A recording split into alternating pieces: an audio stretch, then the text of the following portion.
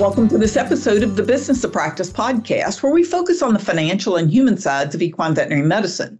In this episode, Kelly Zaytunian, DVM, MBA, talks about her experience with alternative work schedules for equine veterinarians. Dr. Zaytunian is the owner of Starwood Equine Veterinary Services and Starwood Veterinary Consulting in California. Dr. Zaytunian serves on the board of directors of the Northern California Association of Equine Practitioners. I'm your host, Kim Brown, editor of EquiManagement. The Business of Practice podcast is brought to you by CareCredit. Welcome, Dr. Zaytunian.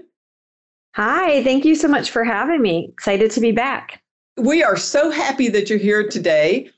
And I want to start with a quote that you gave in a CareCredit roundtable last year. You said, "I like seeing that practices are setting boundaries and we don't have to fall into that 6-day work week where you work till you drop." So I want to know, how have you created a successful multi-doctor equine practice that doesn't require every vet to be available 24/7, 365? Well, thanks for the opportunity. I started off the practice and really sort of fell into the concept from a different direction in establishing this more sustainable model. I was a solo practitioner and was on the fence about hiring additional help, felt like I needed it, but wasn't sure if I could afford it. And happened to, get a resume in the mail, somebody interested in working part-time. And it fell into place and was a beautiful relationship because I didn't have to buy a bunch of new equipment. I had somebody that could share in the case management, appointment schedule, and emergency coverage, and remained small enough, and communication was great between the two of us where we could continue taking care of clients in a really positive and productive manner, but not have to do it all alone. And it's been wonderful. And I've been lucky enough to expand on that and establish growth in the practice that still honored that balance that we could find when we initially started. So we are a 6-doctor practice, but it is a mix of 4 doctors who work 4 days a week and 2 doctors who work 1 or 2 days a week. We all get together on a bi-weekly basis to talk about cases and to touch base on any concerns that we have. We're there for each other when we need help. And we're also there for each other in making sure that when it's our day off, we honor that. We don't chime in on cases. We let other people manage those horses that we were previously seeing, and vice versa. When we know somebody's off, we give them that day, and we know that we can connect with them when they're back in the office. Well, I know a big part of the issues of either hiring or retaining associates in equine practice is emergency duty. How do you handle in your practice emergency duty? It sure is. It's one of the top 5 reasons where we either can't attract veterinarians to the equine industry or they leave because it just becomes too much. And one of the ways that we do it is by having this, sort of 4-day work week, 2-day work week, and 3 doctors at each of our 2 locations. It means that 3 doctors are sharing in the emergency coverage and, kind of spreading that duty amongst us. So, rather than one person having to cover 100% of the time, which right now the numbers are about 38% of equine practitioners are working and covering 100% of emergency duty. That just isn't a great way to balance work and life. And so we share it amongst the three doctors per location. Well, that's really great. And I have to ask, how did you find veterinarians who want to work just 2, 3, 4 days a week? like I said, I lucked into the first one, and that's really what got the whole model started, and realizing that it could really work. It's not hard attracting veterinarians who want to work that 4-day work week or a part-time approach. As a matter of fact, there in the survey of respondents who left the equine practice, 10% of them said it was their inability to work part-time that they left and went into a small animal or other parts of the vet world. So the 4-day work week is a really great and easy sell for the person who wants to work, full time. We consider that a full-time job by the time you see cases 4 days a week and get all your callbacks and medical records and everything done. And for the individuals working, 1 or 2 days a week, one of them, as I said, was looking for an opportunity to do part-time small animal, part-time equine. Her passion is equine, but the small animal allows her to have a bit more flexibility with childcare. Uh-huh. And the other was actually wanting to leave the equine world. She was a solo practitioner and on call 100% of the time by herself. And it's just not a great way to live. And so it was an opportunity for her to join our 2-doctor team, grow so that they could again share the love of the emergency coverage. And it allows her to continue getting out to the barn, getting her hands a little bit dirty, and seeing some of those clients that she brought onto our team, while also honoring her work and family commitments outside of the horse world. And when you say a 4-day work week, you're talking how many hours a day? We typically schedule 7 to 8 hours a day. So it's the same. We don't have, 10-day work days. So theoretically, the doctors are working less than 40 hours seeing appointments, but then we factor in and we realize that it's one thing to say, it's an 8-hour day, but it never is in vet medicine, because you're on call for 2 of those weeknights, and, the phone might keep ringing until 10 or 11 at night. So scheduled for appointments 7 to 8 hours on those 4 days, and then emergency coverage 2 of those days. Okay. And what about, I know one of the other issues that some of the vet students have said that makes them hesitant to come into equine are the physical demands. Because face it, working with large animals in equines is not as safe as it is maybe working with, a Chihuahua, although I know horses actually be around than Chihuahuas, but. Yeah, I think I'd be more comfortable with an unruly horse than an unruly dog or cat, but that's just a personal experience thing, I think. As far as safety goes, it's absolutely true. And I think there's only so much that you can do to handle what might happen with the horse, right? We always have to remember that they are 10 times our size and flight animals, and anything could happen. But one of the, great things I think about this model and not burning the associates or myself out is we show up to work fresh and ready to work. We aren't just completely mentally and physically exhausted most days. There's always those 1 or 2.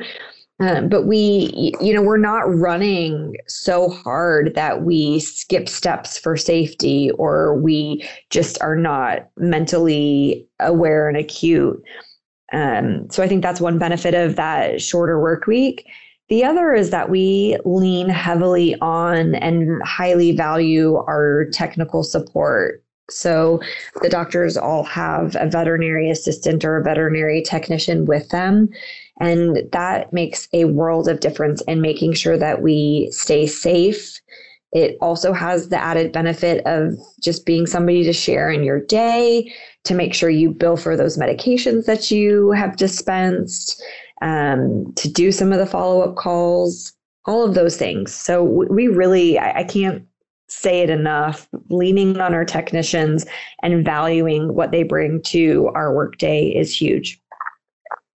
Yeah, that's become kind of a battle cry among some of the folks who are, and you are an MBA, you are deeply involved in the business side of your practice, and making those efficiencies better by using your techs has really been a battle cry in the last year.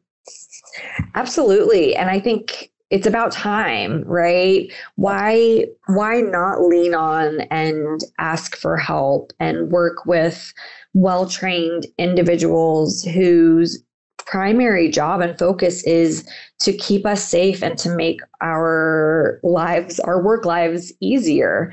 There are great numbers from the AVMA AAP economic report that show that veterinarians who have added support team members actually earn higher salaries.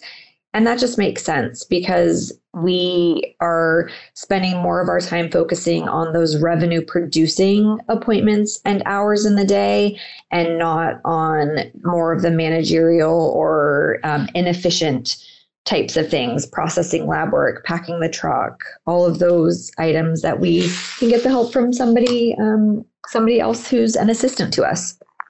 Well, and that leads right into something else that you had said was important in this type of practice is debt to income disparity. Absolutely. We sat through a number of presentations at AAP this past winter in Nashville, and the difference in graduating salaries amongst small animal students versus large animal students is staggering. I don't have those numbers right in front of me, but it is upwards of 20 to 30,000 a difference per year in starting salaries. And maybe even more so when they looked at some of the female equine graduating veterinarians who were earning around $53,000 or $55,000 compared to their male counterparts earning $75,000 compared to their small animal counterparts earning more than that. So how do we expect these students to come in and make a living and get, any sort of life outside of just being encumbered by their debt if we are unable to work efficiently enough and provide them with the support that they need to go out and start building revenue and earning income so that we as practice owners can pay them appropriately. The Business of Practice podcast is brought to you by CareCredit.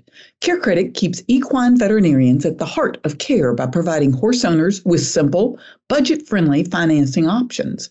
By bridging the gap between cost and care, CareCredit supports healthy financial relationships between veterinarians and their clients.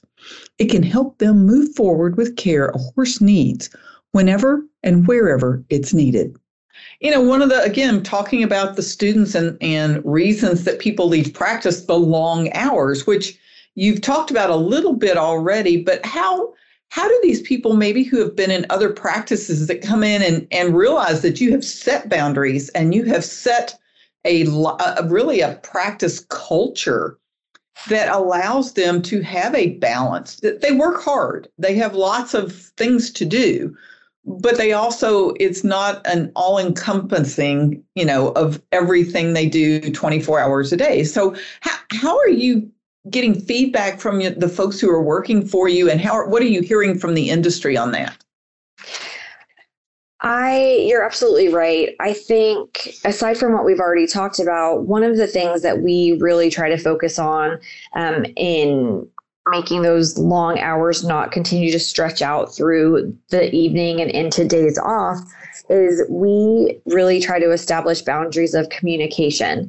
I mentioned earlier that we try as a team to be sure that we are not, bugging, for lack of a better term, our coworkers who are off or on their days off. And that's one thing. Another is that we have a no texting policy with our clients. So clients do not have our personal cell phones, and they are communicated with via a phone call from our main office line or through email from our business emails. And we have created that expectation that we don't receive texts. You're not going to hear directly from a doctor, with instant gratification. And that's just been huge because we want to help. We are by nature fixers. And so if a message comes in and you see it, you're going to want to respond because it feels like you're doing the horse a disservice and the client a disservice by not. So we just cut it off at the pass, and we just don't even allow those communications to come into the personal phones, so that when the day is over, aside from finishing up records and things like that, the day is over, and that's made a huge difference.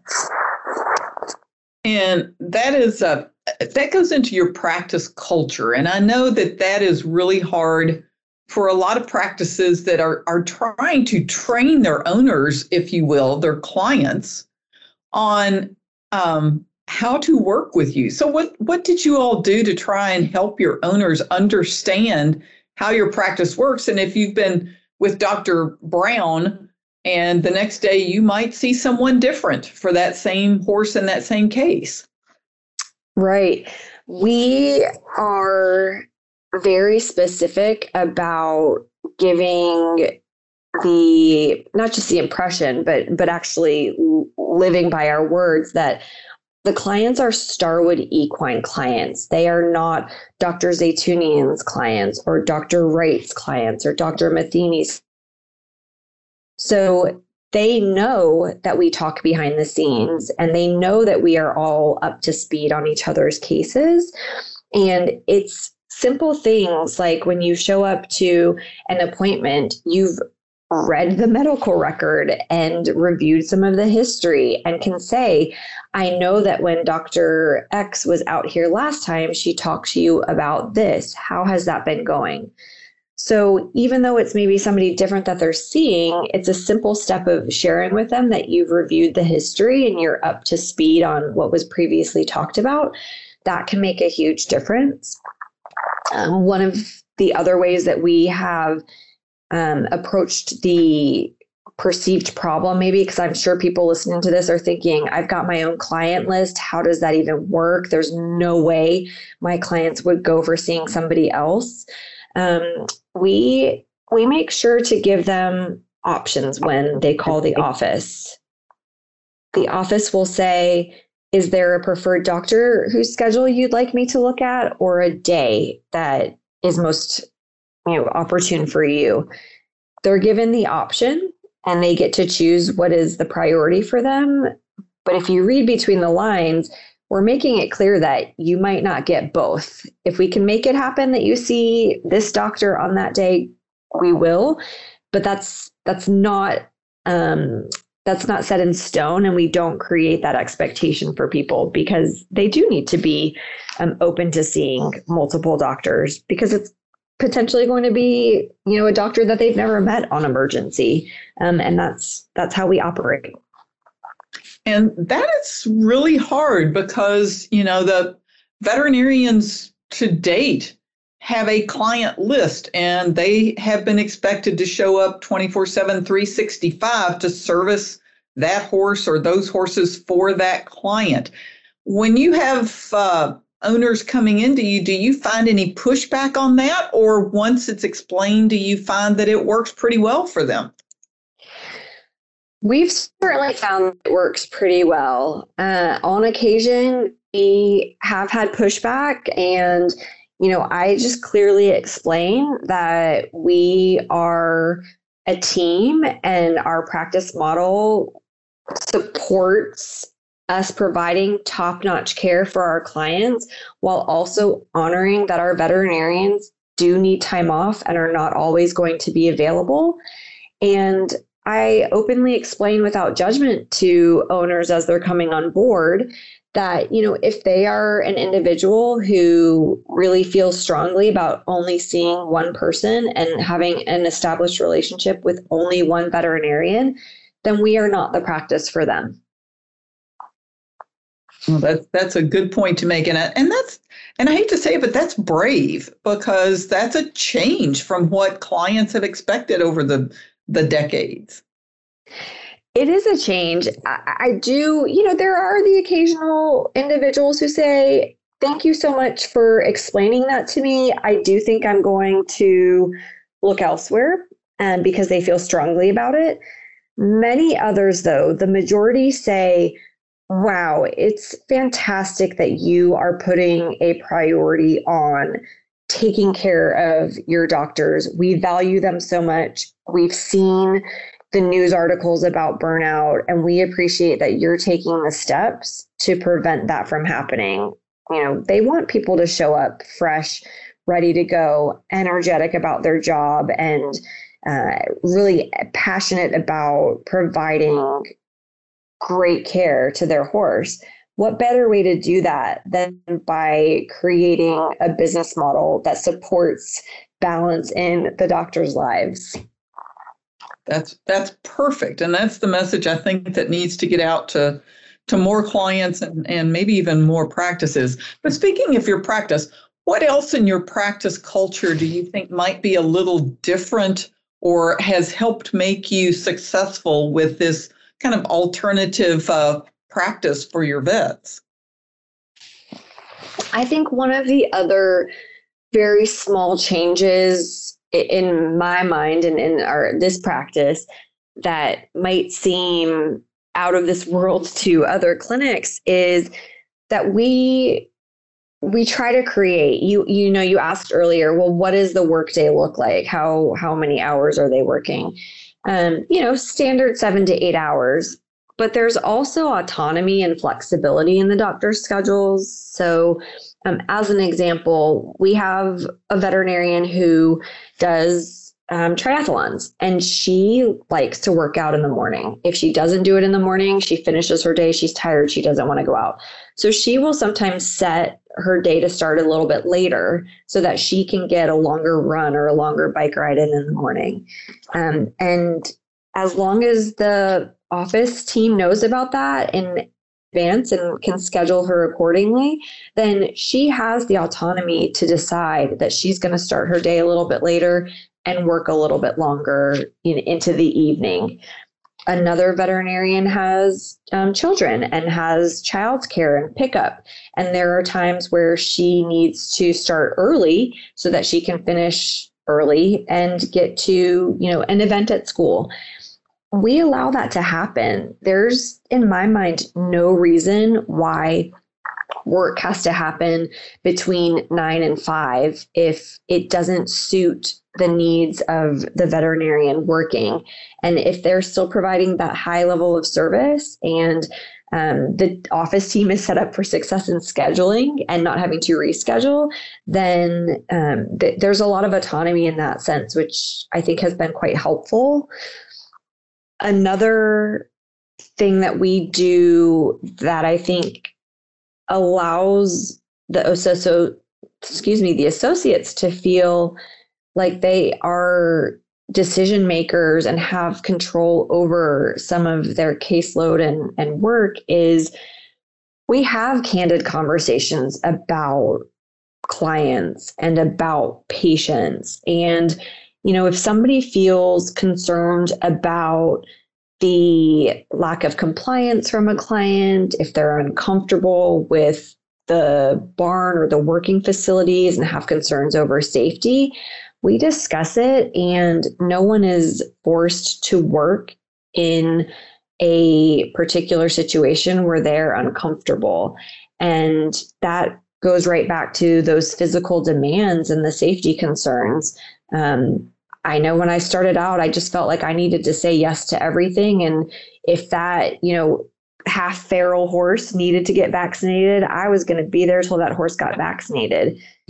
We just don't do that. If it doesn't feel right, if they need to go to a trainer for a couple months before we can get back out there and vaccinate, we everyone, not just myself as the owner, but all of the doctors and even the technicians have the ability to say, this is not a good situation. We need to regroup on this for our mental and physical safety. Yeah, that's great. And is there anything else that you can think of that you think maybe has sparked the success in your particular situation, or that you would maybe offer as advice to other practices or even individual practitioners who are looking for an alternative to having to be on call 24/7, 365? I think the biggest piece of advice I would have is, don't rule anything out as a possibility. If there is a particular schedule or setup that you would like, work through the financials and figure out, how that would look and ways that you could go about making it happen.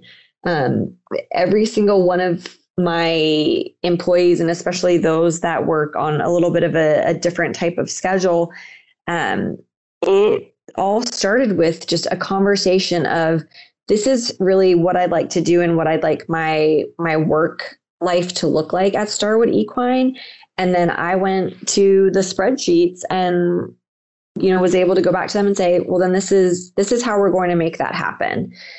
So the sky really is the limit. It's just a matter of being a little bit creative with scheduling and the financials that go into those alternative schedules. Well, I love the fact that you have not only made it work for the human side, but for the business side as well. Absolutely. There's, no reason that these alternative schedules or shorter work weeks can't be mutually beneficial for the associates and for the practice owners. And I can tell you, we do just as well as a practice that's, burning out their associates working 6 or 7 days a week. And we're a lot happier for it and don't have the retention issues that I suspect some of those practices are already having and will continue to have, given the economy and given the lessening numbers of new associates coming into the equine world. Well, and on that happy note, I am going to thank you for joining us today on the Business of Practice podcast. And a big thanks to our sponsor, CareCredit. We invite our listeners to go to equimanagement.com or your favorite podcast network, such as iTunes or SoundCloud or Stitcher, to hear each episode of the Business of Practice. Make sure to follow and rate this podcast. If you have any questions or suggestions for topics you'd like to hear, send me an email to kbrown, that's the letter K Brown, at equinenetwork.com. The Business of Practice podcast is a production of the Equine Podcast Network, an entity of the Equine Network, LLC.